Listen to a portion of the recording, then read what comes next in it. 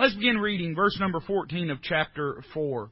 The Word of God says, "Seeing then that we have a great high priest that is passed into the heavens, Jesus the Son of God, let us hold fast our profession.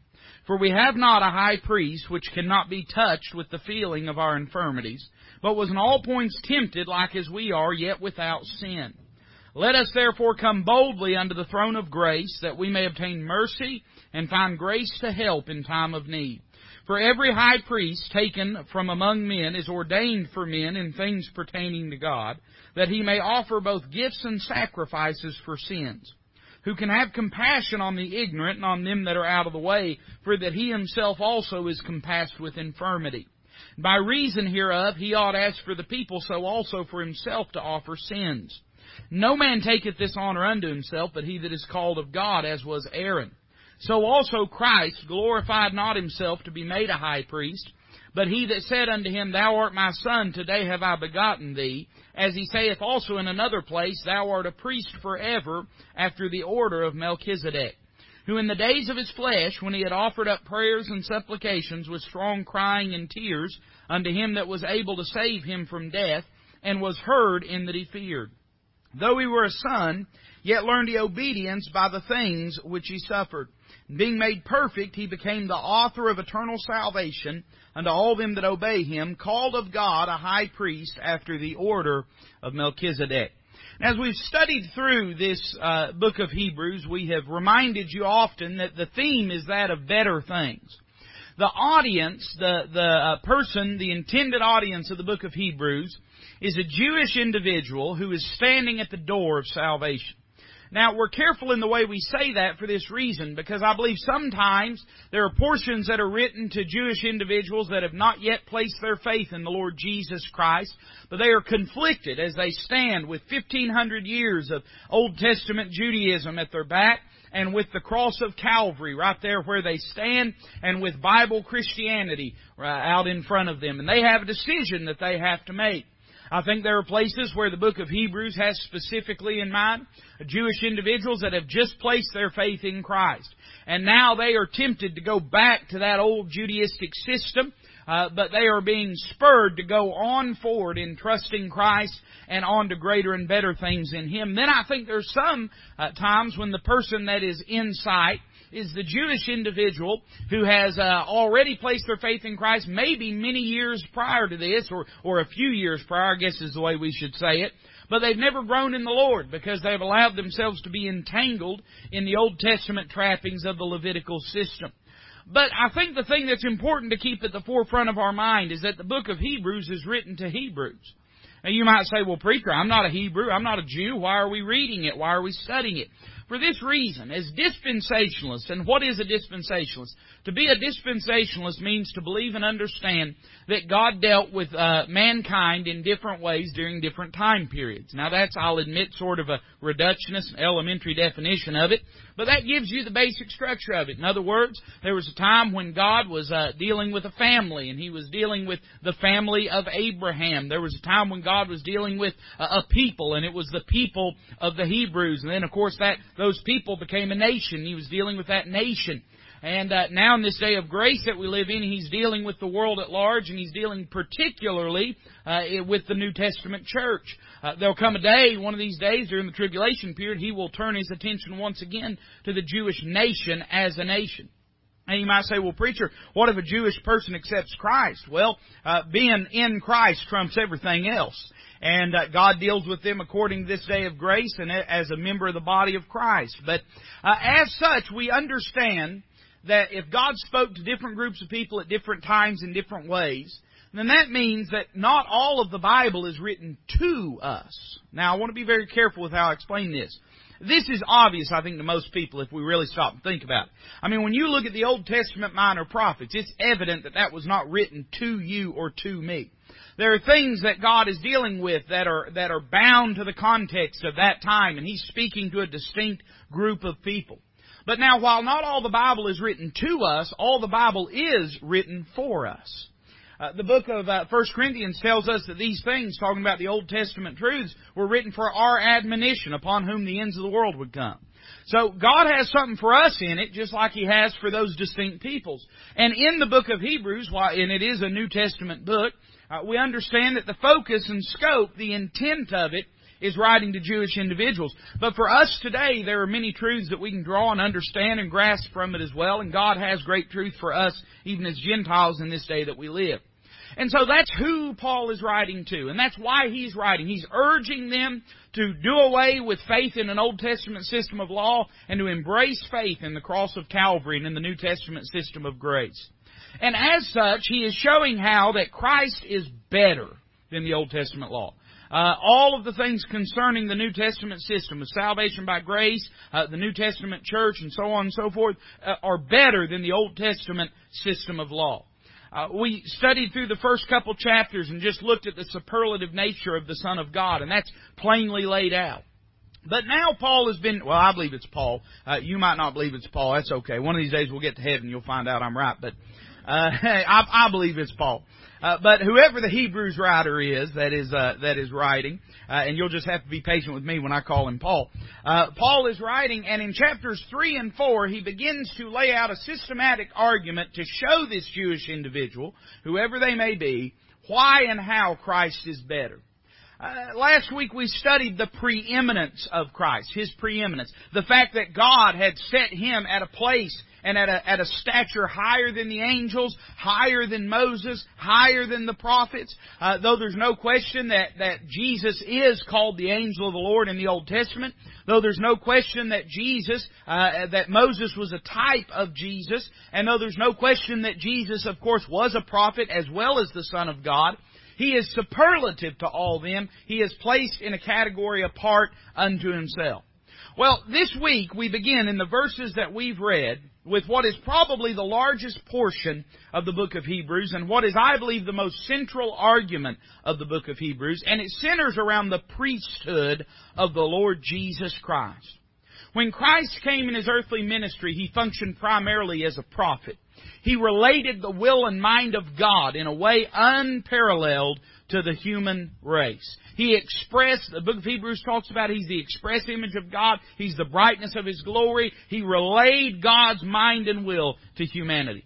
One of these days, the Bible teaches us that Christ is going to return in power and in glory. And when He does, He's going to set up a throne in Jerusalem. He's going to sit on the throne of His father David, and He's going to rule and reign in righteousness. When He comes in the future, He'll be coming as King.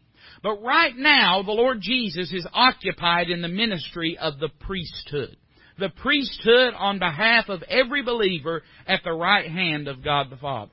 And Paul is going to show us and lay out systematically why Jesus is a priest, why He has the right to be a priest, why He is a better priest for us than the Old Testament priests that were the sons of Aaron, that were the tribe of Levi, why He is far better than them.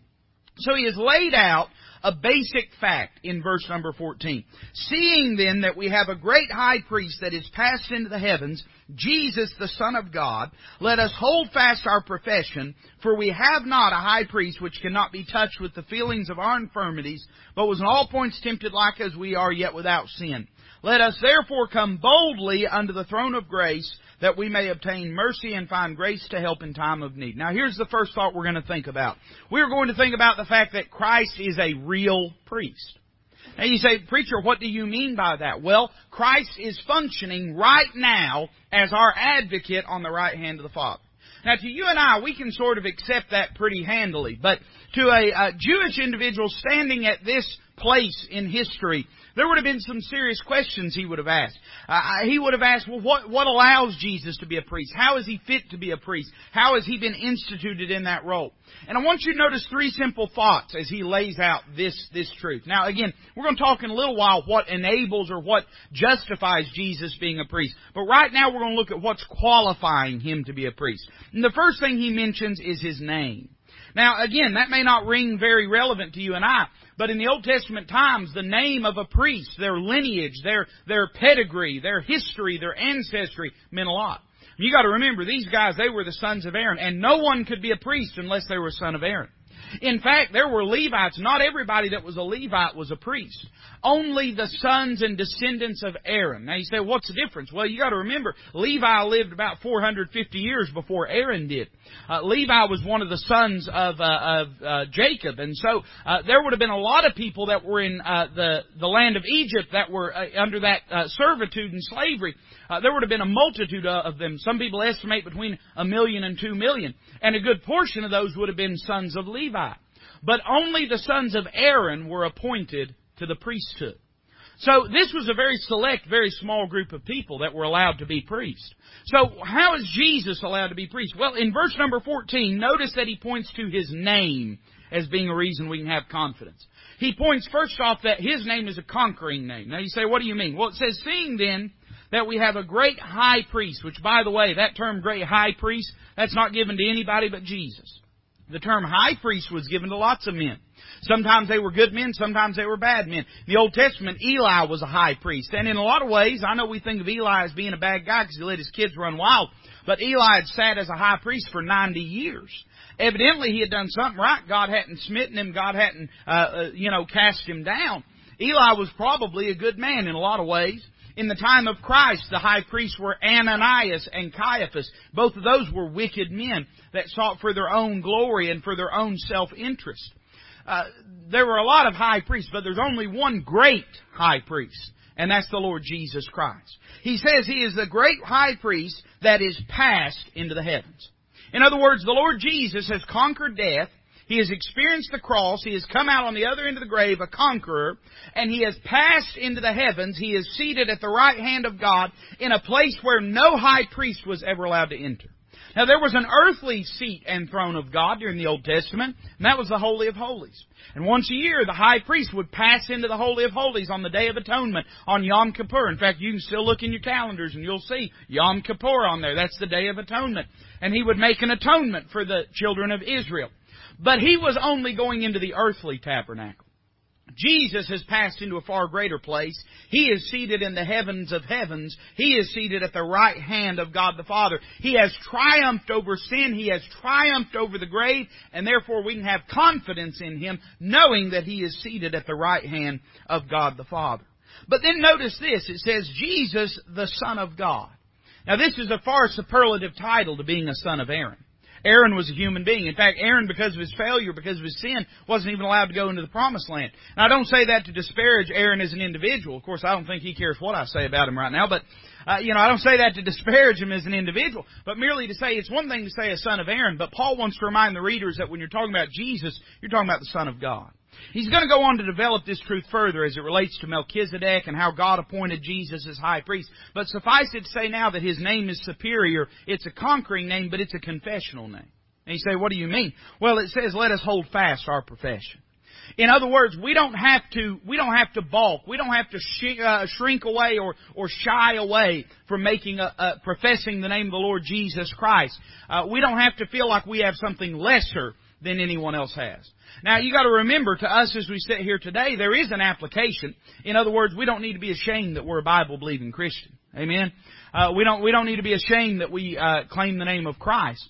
But for them in this day, it was important because as they faced their loved ones and their friends and their neighbors, word got out that they had placed their faith in Christ, they would have been brought under great derision. And they would have said, by what authority do you have to believe in Christ? Aren't you afraid that you don't have a priest and a temple to go to?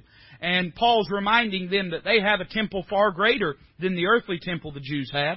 They have a priest far greater than the earthly priest that the Jews had. They have a name they can place their confidence in, and that's the name of Jesus. He mentions His name. Look at verse number 15 and 16. He mentions His nearness. He says in verse number 15, for we have not a high priest which cannot be touched with the feeling of our infirmities, but was in all points tempted like as we are, yet without sin. He mentions that Jesus knows our nature. Now, I wish I could develop this as far as I want to develop it, but I just don't have time to do so. But let me just say this, and he's going to go on to talk about this more, how that the high priest was taken from among men so that he might know what men went through and experienced. The Lord Jesus, He embraced and accepted this experience, not by being made sinful like men, but by being made human and experiencing the difficulty and suffering that humanity experiences. It's encouraging to me to know this, that the Lord Jesus, we can come to Him, and that's what Paul exhorts them to do, come boldly unto the throne of grace. And when we go to the Lord Jesus and pray, we're talking to one that knows exactly what we are going through. He's been tempted in all points like as we are. One of the great things the Lord showed me in the Word of God, and this is not a deep or a profound thought, at least not as it is defined by academic sense. I mean, it's right there in black and white on the page. But it was a great day for me when I realized that it doesn't just say that Jesus has been touched with the feelings of our infirmities, but it says we have not an high priest which cannot be touched with the feeling of our infirmities. In other words, when the Lord Jesus, whenever we pray to Him, His heart is touched by what we need. He doesn't just know our nature. He also knows our needs. He knows what we experience. He knows what we're going through. When we pray, it's not to let Him know what we have need of. He made that clear, that your Father in heaven already knows what you have need of. But it's to remind ourselves that the Lord Jesus has our needs near to His heart. He knows what we're going through. When our heart is broken, He knows what a broken heart feels like. When we've been betrayed, He knows what it feels like to be betrayed. And we could go down a big laundry list of sins or struggles, that we experience in life, and we can always have confidence that the Lord Jesus has experienced every one of them. Now, you might say, well, preacher, I don't read in the Bible where He experienced every one of them in His earthly ministry, and that's true. The Bible does not record for us everything the Lord went through. In fact, John said that if the whole story were told, if everything that the Lord Jesus did were told, that the world could not contain the books that it would hold. The world couldn't even contain that amount of knowledge and truth. But I have confidence that the Lord Jesus... You say, why, preacher? Because my Bible teaches me so. It tells me so.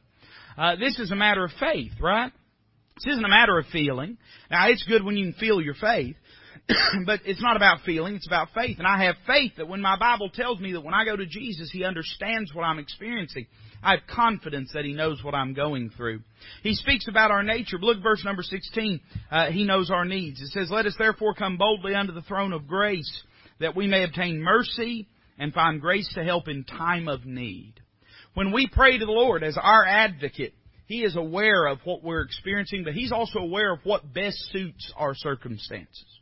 I'll confess to you, I don't always know what I need. You ought to see me go shopping with my wife sometime. She don't even let me go in the grocery store with her anymore, because most of the time, the way that it works out, I'm always hungry when we go in. And I'm always, I'm grabbing all kinds of stuff off the shelf because it seems good at that time. My wife, she'll slap my hand. She'll say, put that back. We ain't got money for it. We don't need it. You ain't going to like it. You'll eat 3 of those and throw the rest of the bag away or whatever it might be. And I'm glad I have a wife that knows my needs in a lot of ways. But you know, it's like that with the Lord Jesus too. Oftentimes when we pray, we have no idea what we really need. Sometimes we're asking for things we don't need, but we think we need. And sometimes we pray, at least this is my experience, sometimes I pray and I don't even know what to ask for. I don't even know what to pray. I don't even know what I need. Before I ever relay my need to the Lord Jesus, He is aware and He knows what I truly need. And when my needs are not really needs, He knows that. When there's things I don't think I need that I do need, He's aware of that. In a time of need, we have a place we can go to. He's a real priest because of His name and His nearness. But look at verses 1 through 3 of chapter 5. This expands this truth a little more. Because of His nature. It says, for every high priest taken from among men is ordained for men in things pertaining to God, that He may offer both gifts and sacrifices for sins. Who can have compassion on the ignorant and on them that are out of the way? For that He Himself also is compassed with infirmity. And by reason hereof He ought, as for the people, so also for Himself to offer for sins. Now, this lays out for us both an encouraging truth, but also a problematic question. The reason God chose men was so that they might minister to men.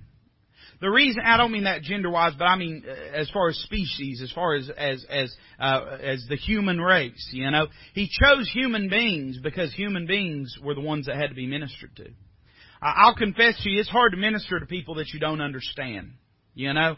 It's hard to, when there's someone that their heart is breaking over something and you've not been through it, the best you can do is sympathize, but you can't empathize. I've learned in ministry, and I learned this very early on, if you're at a funeral and somebody's lost someone and you've never been in that place, don't tell them you know what they're going through, because they know better, you know. They know it, you know it, everybody knows it. I've learned instead just simply to say things like this: I'm praying for you.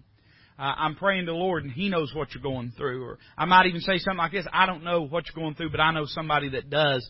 The Lord Jesus, He can give you comfort. He can give you strength. You see, the truth is, the high priest, he had to be a human being because there's no substitute for empathy.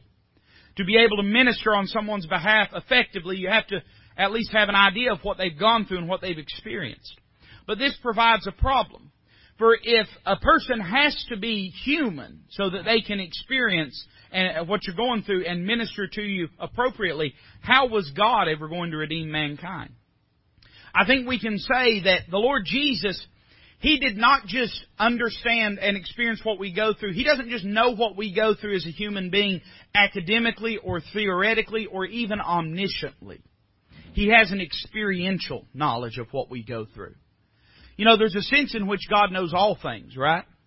God's omniscient. That's what it means, to know all things. Omniscient. There's a sense in which God knows all things. But evidently it was necessary that we have a high priest that didn't just know them in a theoretical or omniscient sense, but experienced them so that He might have compassion upon us in an appropriate way. We notice two truths about this. Number one, that He is able to function for us. Because He became flesh, because He entered the human race, because He bore the sufferings and temptations of the human experience, then He is fit to be able to offer both gifts and sacrifices for sins on our behalf. He knows what it is. His heart is touched by it. And that's the second truth. Not only is He able to function for us, but He's able to feel for us. He is able to know what that experience is. This is not something that He does that is out of touch with His personal experience. Now, I want to be very clear with what I say here, and He's going to go on to talk about this in a moment. But I'm not implying that the Lord Jesus ever knew what sin was as far as His behavior and activity. The Lord Jesus never knew any sin. In fact, the Bible's very clear to tell us in 3 different ways that the Lord Jesus was sinless. The Bible tells us that He did know sin, meaning He never committed a sin. That He knew no sin, meaning that He had no secret sins of the mind or of the heart or of the thoughts. And the Bible also says that in Him was no sin, meaning that He had no sin nature. So you say, but preacher, the Bible says He was tempted, and that's true. But you have to understand the word tempted is used in 2 ways in your Bible. There are times when the word tempted means a solicitation to do evil. And there are times when the word tempted means to be tested or to be tried or to be proven. Now, it is true that there were times when Satan tried to get the Lord Jesus to sin. It's also true there were times when the Pharisees tried to do that, when the Romans tried to do that, when the Jews tried to do that. That is true. But the Lord Jesus, He did not go through that to see whether He would sin or not. He did that to exemplify that in Him was no sin, that He knew no sin, that He did no sin, to prove, to show forth that He had no sin within Him. An illustration was given, I thought this was very appropriate, of a fellow that went to a gold refinery. And he watched as the metal worker would fire up the furnace and would put the gold through the process and would melt it down and would scrape the dross off the top. And this would go through this process several different times until the gold had reached a purity that the metal worker was satisfied with. But then there was another department of this refinery. There was a gentleman that was called an assayer. And the gold would then go to that gentleman. And that gentleman would go through the same process. He would melt the gold down, and he would put it through the furnace. And the fellow that was there and observing all this asked that gentleman, said, "Why do you go through this process? Is it not already refined enough?" And he said, "Well, no, that's not what I'm here for. I'm not here to refine it. I'm here to certify it. And the reason that I put it through this is not to get rid of the dross, but to prove that there is no dross." I believe that's a lot. When the Lord Jesus was tempted to sin, it was for that intent. Not to see whether He would sin, but to prove to the human race that He had no sin, that in Him was no sin, that He knew no sin. So it is true that He was tempted to sin in that respect. He was placed through a time of temptation or solicitation to do evil. But there was never any risk that He was going to commit that evil because He had no sin nature. But oftentimes in the Bible, when it talks about the Lord Jesus being tempted, it's talking about Him being tried, Him being put through sufferings and tribulations and difficulties. And so when the Bible says He's been tempted in all points like as we are, yet without sin, it is true that in a sense, I believe He has experienced the solicitation to do evil, but not committed evil. But I think the greater application is that He has entered into our sufferings and our experiences. So we see in this passage that He is able to function for us, but He's able to feel for us. He knows what we've gone through and what we've experienced. And so as He sits at the right hand of God, functionally speaking, He is a high priest. That is what He is doing right now. When we pray to God in the name of the Lord Jesus Christ. The Lord Jesus is the one that takes our prayers to the ear of God. He is our advocate. He is our bridge. He is our mediator. He is our intercessor to get to the presence of God. There's no question about this. And Paul lays it forth as a matter of fact because it is a matter of fact. Now here's the second question that I believe a Jewish individual would have asked. By whose authority is He a priest? You see, anybody, at least in the sense of experiencing human suffering, anybody in the nation of Israel could have been a priest in that sense. They all knew what it was to experience suffering. They all knew what it was to be human. There was only a small group of people that were allowed to be priests. And who were those people? It was people that were sons of Aaron that had been chosen by God to officiate in this office. Now, look down at verse number 4. Let's read down to verse number 10. Well, we won't read all of it. Let's look at verse 4. The Bible says, "And no man taketh this honor unto himself, but he that is called of God, as was Aaron. So also Christ glorified not himself to be made a high priest, but he that said unto him, Thou art my son, today have I begotten thee. As he saith also in another place, Thou art a priest forever after the order of Melchizedek." Now, here's the question that would have been asked. What gives him the right to be a priest? God called Aaron to be a priest, and that's why Aaron's a priest. And God called all of Aaron's sons to be priests, that's why they're priests. Now, why can this Jesus, how come He can be priest? Well, I want you to notice first off that Paul establishes that. He says that's true in verse number 4. No man taketh this honor unto himself. You didn't wake up one day and say, I think I'm going to be a priest. Little children did not look at their parents and say, I might be a priest when I grow up one day, not unless they were a descendant of Aaron. So he acknowledges that the priest is chosen by God. But in verse number 5, he points that Jesus also was chosen by God. That God made clear His sign and seal of approval on the Lord Jesus. He says in verse 5, "So also Christ glorified Himself, not Himself," if I can read right, "to be made a high priest. But He that said unto Him, Thou art my son, today have I begotten thee." Now, remember, especially for those that haven't been here in a little bit, or this is your first time, we're building on some things we've already taught. Paul has already established that God has vindicated the deity of the Lord Jesus Christ. Back in chapter number 1, chapter number 2, he already made clear that God had spoken from heaven, that He had made clear that Jesus was His Son. There was no dispute about that. There was no debate about that, according to the testimony of Scripture. And by the way, the testimony even of secular history concerning the miracles of the Lord Jesus. So many of these things, you'll get told all the time, well, that's just in the Bible. There ain't no history to back that up. Well, number one, I think the Bible, a book that has been around for, about 4,000 years, especially the older parts of it, I think that's a pretty good seal of authority, right? Most history books don't make it 20 years, but the Bible's stuck around. But even beyond that, secular history does vindicate the ministry of the Lord Jesus Christ. There's no question about that. So, this is an established fact. He was chosen by God, just like Aaron was. But now, Paul mentions a name. Now, you got to remember, to us, 2,000 years of Christianity at our back, we're familiar with this. But when this name was uttered to a Jewish individual reading this in the first century, all of a sudden, bells would have went off. Lights would have began flashing. The synapses in their brains would have started running figure eights as they began to think about what Paul is about to say. Verse number 6, "As he saith also in another place," this is in Psalms 110, verse 4, prophetically speaking of the Lord Jesus. "As he saith also in another place, Thou art a priest forever after the order of Melchizedek." Melchizedek is an interesting figure in the Bible. We could spend 3 days, I think, sitting here arguing about who we think Melchizedek is. There's a lot of debate, a lot of dispute about who he is. I will give you my opinion about who he is before we're all said and done with it. But right now, that is not Paul's focus. Paul wants to remind his readers that before Abraham ever lived, before Aaron ever lived, before Levi ever lived, before Moses ever lived, before the law was ever given, that there was a man by the name of Melchizedek. In fact, the first time that the word priest is found in your Bible, it's found in Genesis 14, and it's talking about Melchizedek. He's a mysterious individual. We don't know anything about his birth. We don't know anything about his death. We know that he was both a king and a priest, which, by the way, was forbidden under Old Testament law. It was not allowed. In fact, God smote Uzziah, the king of Judah, with leprosy because he went into the temple and tried to offer a sacrifice. It was forbidden for a king to be both king and priest. You say, why is that, preacher? Well, because the priest kept the king in line. And the king sort of kept the priest in line. And separation of powers is what we call it today, right? That used to be a thing in our country. But he was both called the king of Salem and the king of peace. And he was the priest of God.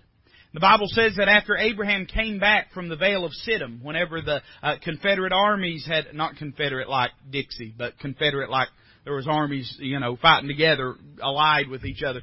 After they had taken Lot and they had had a battle, and Abraham goes with 300 of his hired servants and rescues Lot, and he comes back from the battle. Melchizedek goes out and meets him, and he's got bread and wine. And he gives a sacrifice, and the Bible says that Abraham gave 1/10 of all of the spoil unto Melchizedek. Now, there's a lot of things we could say and study and learn and enjoy about the story of Melchizedek.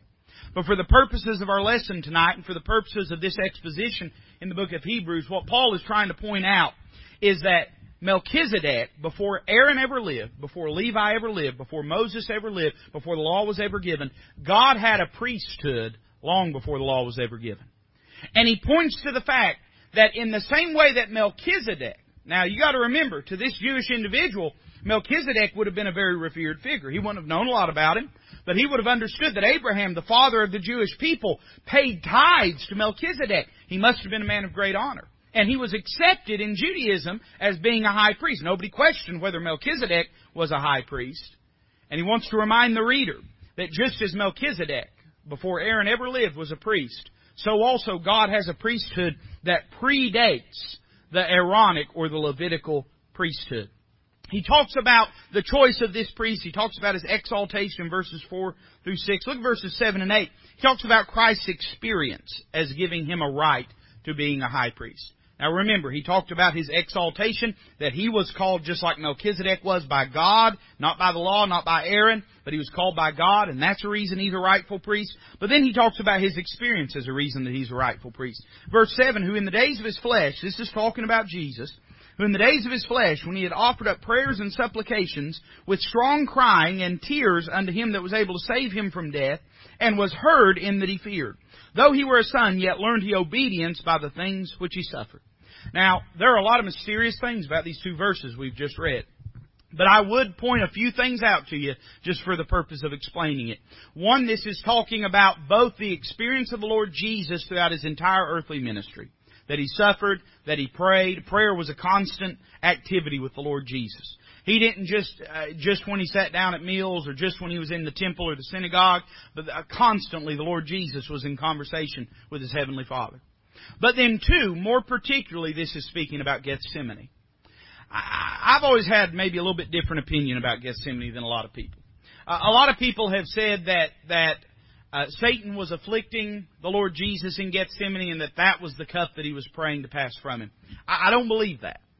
I can see why people do. If I get to heaven and that's true, I won't have any reason to be angry at God. I mean, it's not like, God has explicitly said that position is wrong. But I'll tell you what I believe, and it's based upon these verses we've read. I believe that the Lord Jesus was talking about death. And I believe that there are two reasons, or two important truths about this prayer. You remember when he prayed, Lord, if it be thy will, let this cup pass from me. Nevertheless, not my will, but thy will. I believe there are two important truths to understand about what happened in Gethsemane. One, understand that his prayer did get answered. You say, wait a minute, preacher. I thought he died on the cross. He did. But death did not get the final word. The Lord did deliver him from death. You remember what the psalmist said, thou wilt not suffer thine Holy One to see corruption. Thou wilt not leave my soul in hell. In a sense, that prayer absolutely did get answered. He did have to drink from that cup, but that cup did not destroy him. But then I would say a second point. I do believe he was praying about experiencing death. And I believe he did it for this reason. Because one of the most universal experiences of all mankind is that of death. You remember what the psalmist said? He said, thou, God, art our God and our guide even unto death. The Lord Jesus, he passed through the valley of the shadow of death. He experienced what that was. And as a human being, even though as God he knew what it would hold, as a human being, his body had never passed through that veil before.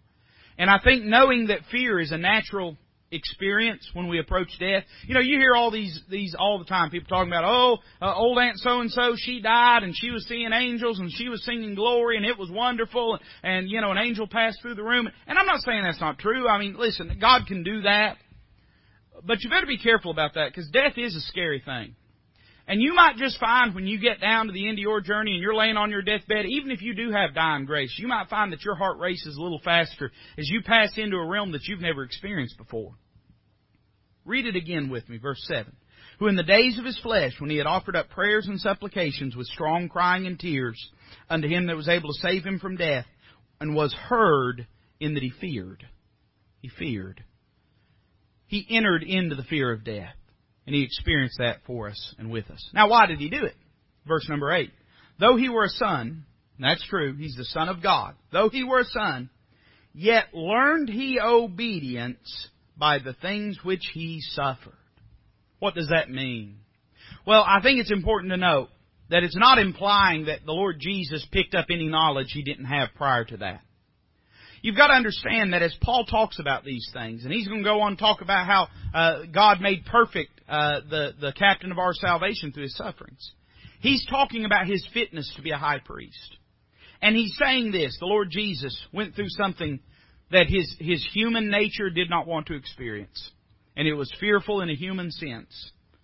But for you and I, knowing that we would have to pass through that, He brought His human nature in subjection. He humbled that nature. The Bible says He was humbled even unto death, even the death of the cross. And He experienced those things.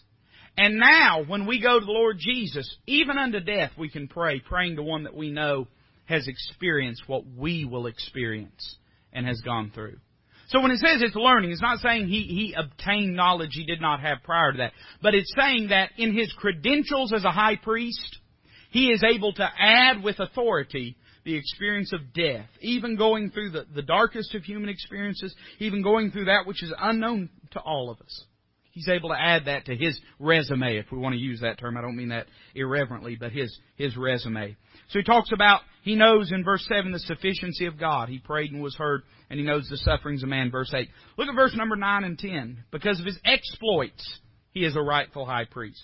It says, in being made perfect, He became the author of eternal salvation unto all them that obey Him, called of God a high priest after the order of Melchizedek. Now here we have this word perfect again. It's important to understand that when the book of Hebrews, when it talks about the Lord Jesus being made perfect, it's not talking about being made perfect morally. It's talking about being made perfect ministerially. Having that full resume, if we want to use that term again. Having that full resume. Us being able to have confidence in Him as our high priest. And I want you to notice 2 or 3 things about this. Notice number 1, that these were personal exploits. He Himself went through death. He Himself experienced this. He being made perfect. He experienced these things. We are not being passed off to another department. Don't that make you mad when you call customer service and get passed around 8 times, right? And you're thinking, who around here does know how to do this job? When we pray, we're getting a direct line to one that knows what we've been through. These were personal exploits. Notice number 2, they are in a sense perpetual exploits. The Bible says He became the author of eternal salvation unto all them that obey Him. Eternal salvation. A lot of people try to use the book of Hebrews to make the argument a person can lose their salvation. And I found this is interesting. It seems like every time there is a false doctrine, people run to the very scriptures that refute that doctrine to establish it. Can I give you another example? A lot of people that believe you can lose your salvation want to go to Galatians to tell you that. And they say, well, Paul talked about falling from grace.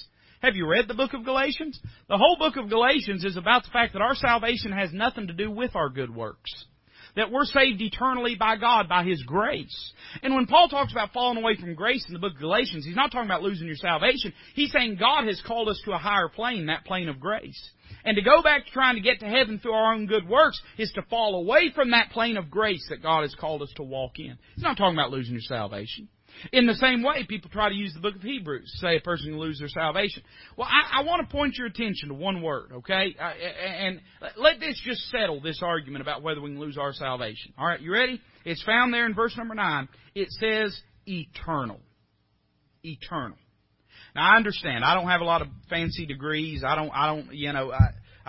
remember one time hearing Tom Malone say, I know a little bit of Greek, or he said, I know a little Greek and a little Hebrew. He said, a little Greek runs a deli and a little Hebrew runs a dry cleaner. And that's about my experience in Hebrew and Greek too. I'm not a scholar. I'll confess that to you. But I will say this to you. I believe I do understand what the word eternal means. I believe it means forever. Now, let me ask you something. If a person got saved, and then right before they died, they committed a sin, lost their salvation, died and went to hell, what were they saved from anyway? Were they saved from the punishment of sin? Evidently not. They died and went to hell. Were they saved from the power of sin? Evidently not, because they sinned and did wrong. Were they saved from the presence of sin? Obviously not, because sin was still a reality for them. You see, we're either eternally saved or we're not saved at all. Lester Roloff said it this way, and this has always stuck with me. When you got saved, you got given new life, right? Right? Where'd you get that new life from? You got it from God, right? What kind of life does God have? Does He have temporary life or does He have eternal life? Eternal life. So if you got your life from God, the only kind of life God's got is eternal life. That's the only kind you got. Now, I know that's simple, but sometimes I think we confuse this matter. And a lot of people will run to the book of Hebrews and say, well, it talks about holding fast. Well, it talks about, keeping your profession. Yeah, that's all true. I understand that. But don't ever let that get you off track and make you think that God's salvation is anything less than what He said it was. He said that no man shall pluck you out of my Father's hands. No man. Salvation is either eternal or it's meaningless, because the reality is none of us can live perfect. So these are perpetual exploits. The Lord saved us, and we're still saved. And in a sense, we might say that as He is our advocate at the right hand of the Father, He is in a sense still saving us. Now, again, I don't want to confuse terms. I believe once you're saved, you're always saved. But what I'm saying is, He is still conquering. He is still triumphant. He is still providing us access to God. He is the author of eternal salvation. He's the beginning of it. He's the end of it. Then notice what it says in verse number 10. By the way, let me back up verse 9, one more thing. It says, unto all them that obey Him. And a lot of people get mixed up on that. They say, well, it says obey. You got to obey the Lord. Don't you know, Paul talked about being obedient unto the gospel. You remember whenever he was saved on the road to Damascus, later on he was telling Agrippa about it. And he says, O king, I was not disobedient unto the heavenly vision. In other words, what's the gospel? The gospel is you're a lost sinner. You can't save yourself. Christ died in your place on Calvary, was buried, rose again the third day according to Scriptures. Call upon the name of the Lord, and thou shalt be saved. Believe with all thine heart in the Lord Jesus Christ, thou shalt be saved. So to obey the gospel is to quit trying to save yourself and in faith call upon the name of the Lord Jesus Christ. It doesn't involve any works, but it does involve a submission of our will to His will, of our way to His way, of our works to His work. So we do have to obey the gospel. If you don't believe that, come church sometime. Every once in a while, there's people raise their hand, they need to be saved, walk out the door lost. They were not obedient to that heavenly vision, to that call of the gospel of the Lord Jesus Christ. So don't get mixed up on that term obey. Look at verse number 10. This is a positional exploit. It says, called of God, a high priest, after the order of Melchizedek. So He's laid it out there. He said, here's what I'm getting at. I'm saying Jesus is a high priest. He's not a high priest after the order of Aaron. Never in the Lord's earthly ministry did He function as a Levitical priest. Never in His earthly ministry did He wear the ephod. Never did He stand, sacrifice at the brazen altar. Never did He go into the Holy of Holies and give the sacrifice on the Day of Atonement. He never did that. Now, I'll go ahead and tell you, there's some commentators argue back and forth about whether He functioned as a priest in a spiritual sense in His earthly ministry. I don't believe He did. I believe He began to function as a high priest when He ascended into the heavens. We have a great high priest, Jesus, the Son of God, that is passed into the heavens. But a lot of commentators will say, well, He presided as high priest over His own sacrifice and stuff. I don't necessarily agree with that. I understand why people think that, but like I said, one day they'll get to heaven and find out I'm right. But I don't necessarily agree with that. We never see Him functioning as a priest. And by the way, before Calvary, the temple was the temple, the sacrifices were the sacrifices, the priests were the sons of Aaron, the descendants of Levi.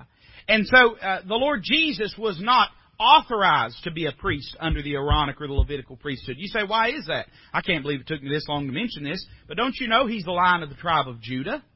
He's not a descendant of Aaron. He's not a son of Levi. He's the son of David. David was of the tribe of Judah. Judah is the kingly tribe. He's the line of the tribe of Judah. So I don't believe he was ever in any part of the Levitical or the Aaronic priesthood. No, his priesthood is the priesthood of Melchizedek. Now, here's what you have to do in your mind. Are you ready? You got to do a timeout right now. You know why? Because in verse number 11, we are entering into the third warning, parenthetical warning in the book of Hebrews. If you want to know what all these passages are, then come to me afterwards and I'll give you all of these passages. But in the book of Hebrews, there are 5 parenthetical warning passages. And here's an interesting exercise. I was telling somebody this last week. Read through the book of Hebrews and intentionally skip those 5 warning passages. Read it through and intentionally skip them. Then go back and read just those 5 individual passages, each separately. Then go back, read, I know this is more reading than a Baptist does of the Bible in 10 years, but then go back and read through them and put those back in. It'll give you an entirely fresh perspective of the book of Hebrews. Can I give you an example? Here's what's happening. Paul's going through and he's laying out an argument. Then he reaches a point and he pauses and he says, now here's what you ought to do in light of it. Here's what you need to keep in mind because of it. Look at how this reads. This parenthetical, by the way, it goes from verse 11 of chapter 5 all the way down to the end of chapter 6. And let's read verse 10 of chapter 5 and verse 1 of chapter 7. Can we do that? And look how smoothly this line of logic goes. Called of God a high priest after the order of Melchizedek. Chapter 7, verse 1. For this Melchizedek, king of Salem, priest of the Most High God, who met Abraham returning from the slaughter of the kings and blessed him, to whom also Abraham gave a 10th part of all. I'm not going to continue reading. But you see how that line of logic is so smooth. Now, I'm not saying that those verses in between that shouldn't be in there. It's not what I'm saying at all. I think you know me well enough, I hope you do, to know that I wouldn't be saying that. But what I'm saying is, if you read and skip over and then go back and insert it, it gives you a fresh appreciation both for the overall context, for the line of logic, and also for those parenthetical passages. Now you remember I told you at the beginning that we were gonna be kind of stopping midstream. Here's why. Because we're going to go down to verse 3 of chapter 6. And we're going to stop in the middle of this parenthetical passage. We couldn't find any other way to do it that made sense. But I want you to look at verse number 11. Now remember, he's turning his attention, he's looking at the reader, and he's saying, because of this, here's what you need to understand. Notice the challenge of this priest.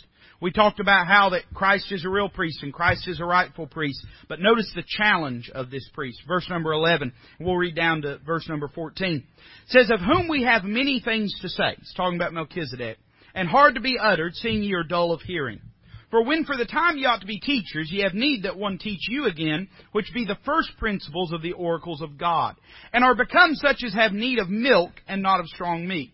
For everyone that useth milk is unskillful in the word of righteousness, for he is a babe. But strong meat belongeth to them that are of full age, even those who by reason of use have their senses exercised to discern both good and evil. Now, you remember that there are 3 kind of, this sounds weird to say, 3 kind of Jews we're talking to here, okay? We're talking, and all 3 of them are represented in this parenthetical passage. Paul's going to talk to the weak. That's those that have accepted Christ, but they're still looking backwards. He's going to talk to the wicked. That's those that are standing at the door. Maybe they've even made a profession, but they've not truly believed on Christ. And he's urging them to accept Christ. And then he's going to talk to the wise. And that's those that maybe for a number of years have been saved, but they're not where they need to be. And the first portion, all that we're going to look at for the rest of this class period, is we're going to look at those that are weak. What is he saying to those that have just accepted the Lord Jesus, but they are right there, they're looking backwards to the old system of Judaism, and they're not looking forward? Notice he's going to give them 2 basic principles. He's going to say, number 1, they must face their immaturity that they have in the Lord. There's some hard truth here. I'll just be honest with him. First off, in verse 11, he points out that this person that has accepted Christ, they've truly been saved, but they're wanting to go back to the Old Testament system. He says, first off, you have a mental problem. I'm tempted to say that a lot as a pastor. First off, you have a mental problem. Verse number 11. It says, of whom we have many things to say, and hard to be uttered, seeing ye are dull of hearing. That word dull, you know what it means? It means apathetic. It means lazy. He's going to go on to expand on this here in a few moments. But what he's saying here, he's not saying that these truths are not able to be apprehended. He's saying you don't want to hear them because of what it's going to mean. I remember once years ago, I was talking to somebody, and they went to a church that used, a lot of different Bibles and stuff, and this person is precious to me. I mean, like family to me. And I was talking to this individual, and them and their spouse went to this church. And, I didn't go to talk to this person about this, but conversation got around to different versions of the Bible. And I told this person, we were talking about it, and I was trying to say some of the differences and stuff, and they were having trouble with it. I said, I'll tell you what, would you do me a favor? They said, sure. And I said, I want you to get your NIV Bible. And they went and got it and sat down with it. I said, I've got my King James Bible right here. I said, I want you to open up and read Acts 8:37 for me. Would you do that in my King James Bible? I handed the King James Bible, and they read through Acts 8:37. In fact, I'll turn over here. Let me ask you something. If it took me an extra 5 minutes tonight, how many people would give me 5 minutes? All right, so that's 5, 10, 15, 20, 25. Okay. I asked them, I said, read in Acts chapter number 8. I said, and I'll tell you what, read verses 36 through 38. So this person got my Bible, and they read, and it sounded like this, because my Bible don't change. It said, as they went on their way, they came under a certain water, and the eunuch said, see, here is water, what doth hinder me to be baptized? And Philip said, if thou believest with all thine heart, thou mayest. And he answered and said, I believe that Jesus Christ is the Son of God. He commanded the chariot to stand still, and they went down both into the water, both Philip and the eunuch, and he baptized him. I said, that's what my Bible says. And the person said, yeah, I know that. I've heard that my whole life. I said, open in your NIV and read it for me. And the person opened in their NIV. Of course, I don't have an NIV up here, praise the Lord, but I'll read to you in the King James what happened. You'll understand what I mean. They read in the King James, it sounded something like this. It said, and as they went on their way, they came under a certain water. And the eunuch said, see, here is water, what doth hinder me to be baptized? And he commanded the chariot to stand still, and they went down both into the water, both Philip and the eunuch, and he baptized him. And that person, they read that, and they said, yeah. And I said, read it again. They opened it back up and read it again. They said, where's verse 37? I said, that's a good question. And all of a sudden, this person, their eyes got big as saucers. And they looked at me. They were involved in the church that they were going to, and they said this to me. I'll never forget it. They looked at me, they said, we give these Bibles away to people. What am I going to do? And this person was crushed. Of course, I didn't come into this person's home to crush them, but we just had gotten talking about it, and I said, well, I don't know. I said, I'm just trying to show you why I believe what I believe. And they said, we can't, what am I going to do? I mean, we give, and then they did this. They stopped, they closed their Bible, and they changed the subject. Can I tell you what happened in that person's mind? They thought about, how were they going to show this to their spouse? What were they going to say to their Sunday school teacher? What were they going to say to their friends that they had at the church? Is this something that was important enough for them to leave a church? What were they going to do? That person counted the cost and walked away from that truth. Now, that person's still a wonderful person, still one of my favorite people in the world. They're precious to me, and I love them dearly, and they know and love the Lord. They love God. God works in their life. But they were faced with that truth. They counted the cost, and they turned around and walked away from it. That's what Paul's saying about these people. He's saying you're thinking about the priesthood, you're thinking about the sacrifices, you're thinking about your family. Do you know what a Jewish person went through if they renounced Judaism and accepted Christ? A Jewish family, an Orthodox Jewish family at this time, and it still happens some, would literally go buy a casket, hold a funeral, and bury an empty casket. And if they saw that family member walking down the street, they were not to look at them, they were not to speak to them, they were not to even acknowledge they existed. That's what this person was facing. And what Paul's saying is this: the problem is not that this isn't true. And the problem is not that you don't get it. The problem is that you've counted the cost and you're not willing to face it. You've shut your mind to this truth because you feel like it cost you too much. They had a mental problem. Notice number 2, not only did they have a mental problem, they had a moral problem. Verses 12 through 14. They were behind in their duty. Verse number 12. For when for the time ye ought to be teachers, ye have need that one teach you again, which be the first principles, the oracles of God, and are become such as have need of milk and not of strong meat. He said part of your problem is you've not been studying your Bible. Now, you say, oh, but preacher, they didn't have the New Testament. Oh, I know they didn't, neither did Paul. But God showed these truths through the Old Testament to Paul. And what he's saying is this: listen, you've not been doing your due diligence. You ought to be to the place where you're teaching these things to other people. But instead, these things are having to be taught to you. You say, preacher, what are they supposed to do? Well, not only were they behind in their duty, they were behind in their development. Look at verses 13 and 14. For everyone that useth milk is unskillful in the word of righteousness, for he is a babe. Now, I'm going to tell you something. I love milk.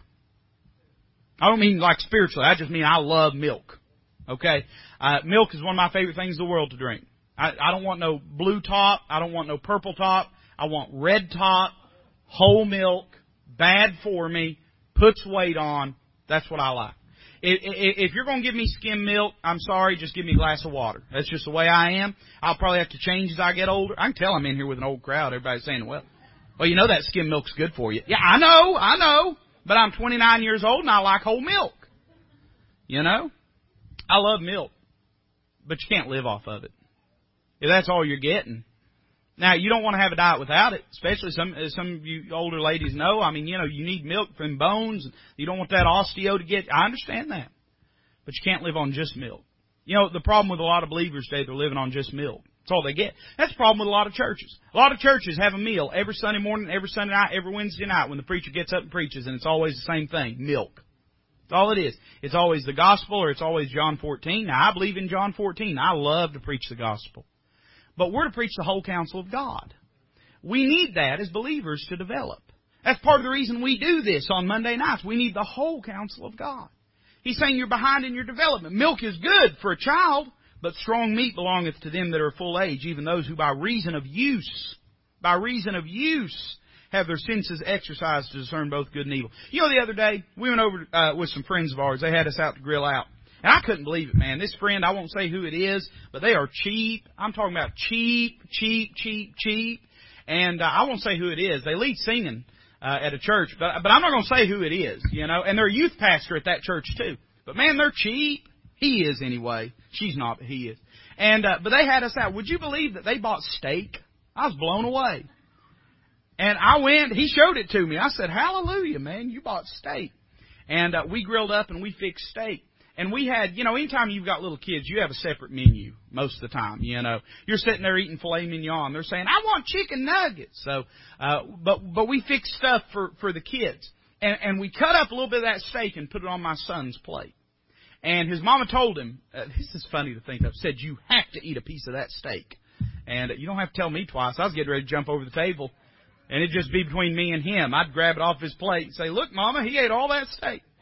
He put a piece of that steak in his mouth. He said, ugh, I don't want that. You know what happened? He ain't developed a taste for it yet. When I was a kid, I hated tomatoes.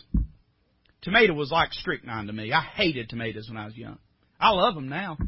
When I was little, I hated mushrooms. My wife still hates mushrooms. I love mushroom anything. In fact, the other day when we grilled out, they had mushrooms. We just ate, we cooked mushrooms. I just ate mushrooms.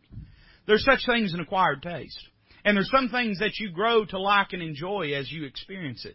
The Word of God is that way in a lot of ways, especially the difficult portions of the Word of God. When I first got saved, man, I wanted to hang out in John and Romans. And I still love John and Romans. We're going through Romans in Sunday school, in our Sunday school class. We've been at it since January 1st, and we're only in chapter 3. I love the book of Romans. But I learned as I began to grow in the Lord not to skip over the book of Leviticus. Not to skip over Joel, not to skip over Nahum, but to dig into those places. It may take a little extra work, but you'll be amazed what God will do in your heart.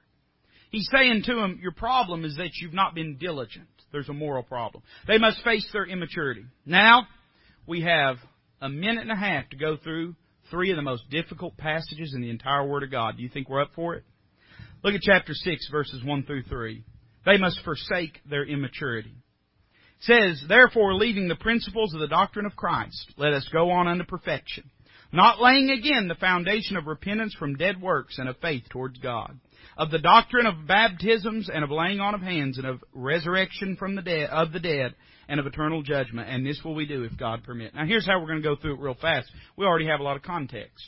When he says, notice first off there's a demand in verse number 1. He says, therefore leaving the principles of the doctrine of Christ, let us go on unto perfection.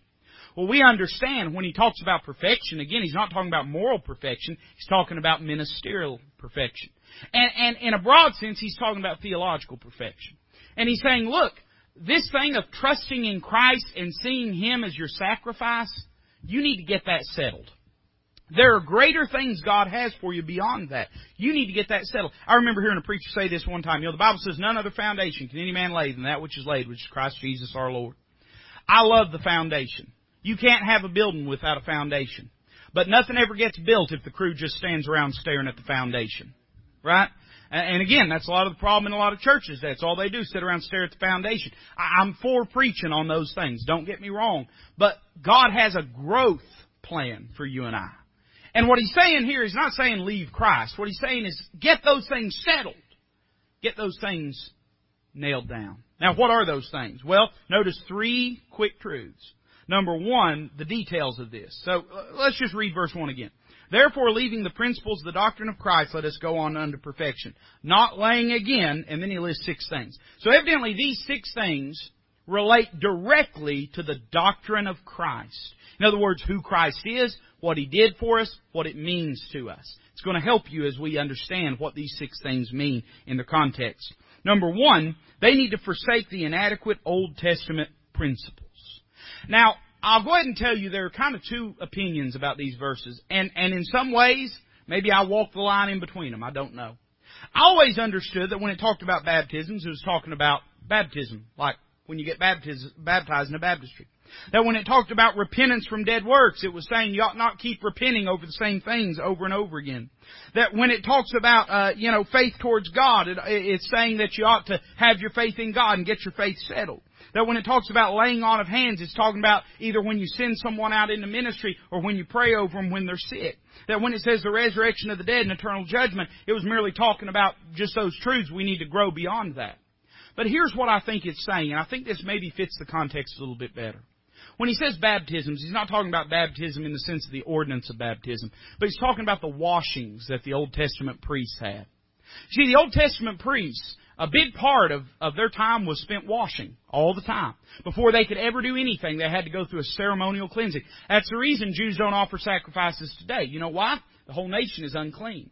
And they can't give the sacrifice of purification, which is a red heifer, because there ain't no red heifers. That's why if you read these Jewish magazines that are kind of like Jewish Christian things, you'll see them talking about them trying to reclone or rebreed the red heifer. The whole nation is ceremonially unclean.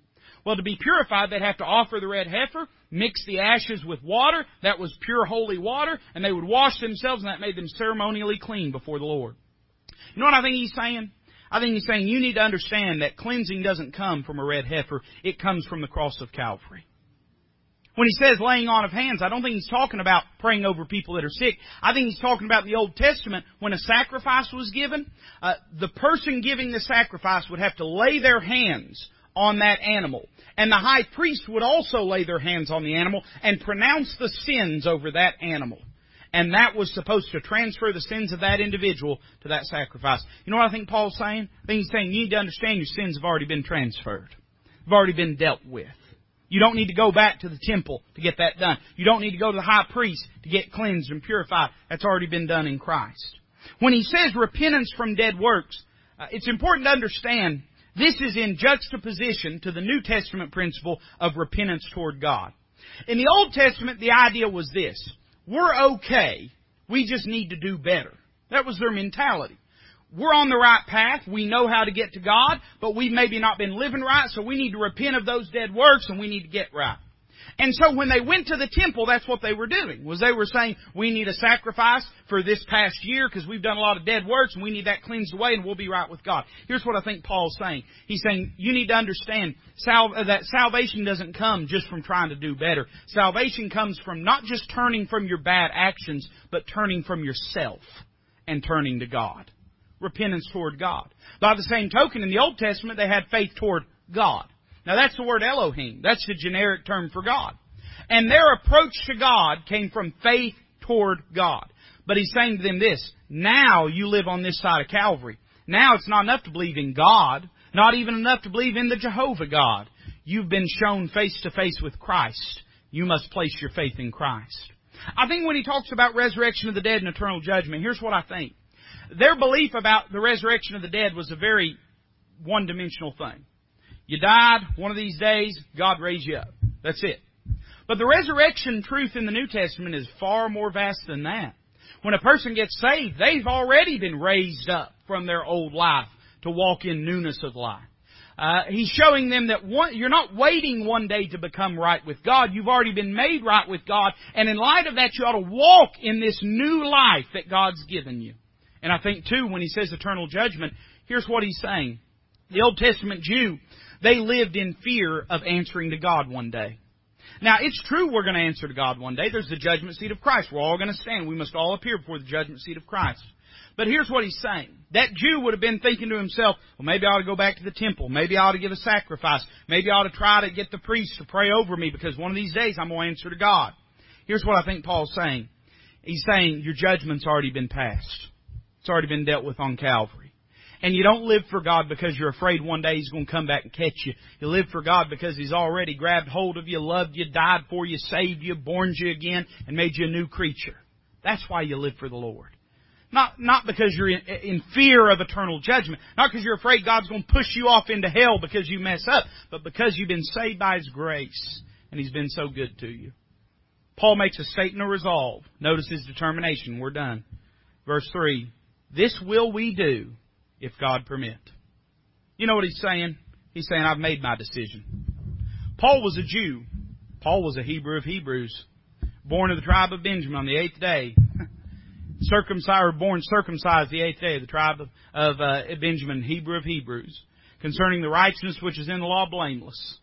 This was a man that knew what it was to be a Jew. And you know what I think he's saying? He's saying, it's all behind me now. He said there in Philippians chapter 3, he said, what things were gained to me, those I counted loss for Christ. Yea, and I count all things but loss, that I may win Him, be found in Him, not having mine own righteousness, which is of the law, but the righteousness which is of God, by faith in Jesus Christ. Saying, I'm done with all that. Saying, you ought to be done with it too. You know, our salvation is not vested in all the good things we do. It's vested in the finished work of Christ on Calvary. And in the same sense for you and I, you know what we ought to do? We ought to get that salvation settled. We ought to get a good grasp, best as we can, of who and what we are in Christ. And we ought to go on unto perfection. And not keep replowing the same ground over and over again. We ought to grow in the Lord.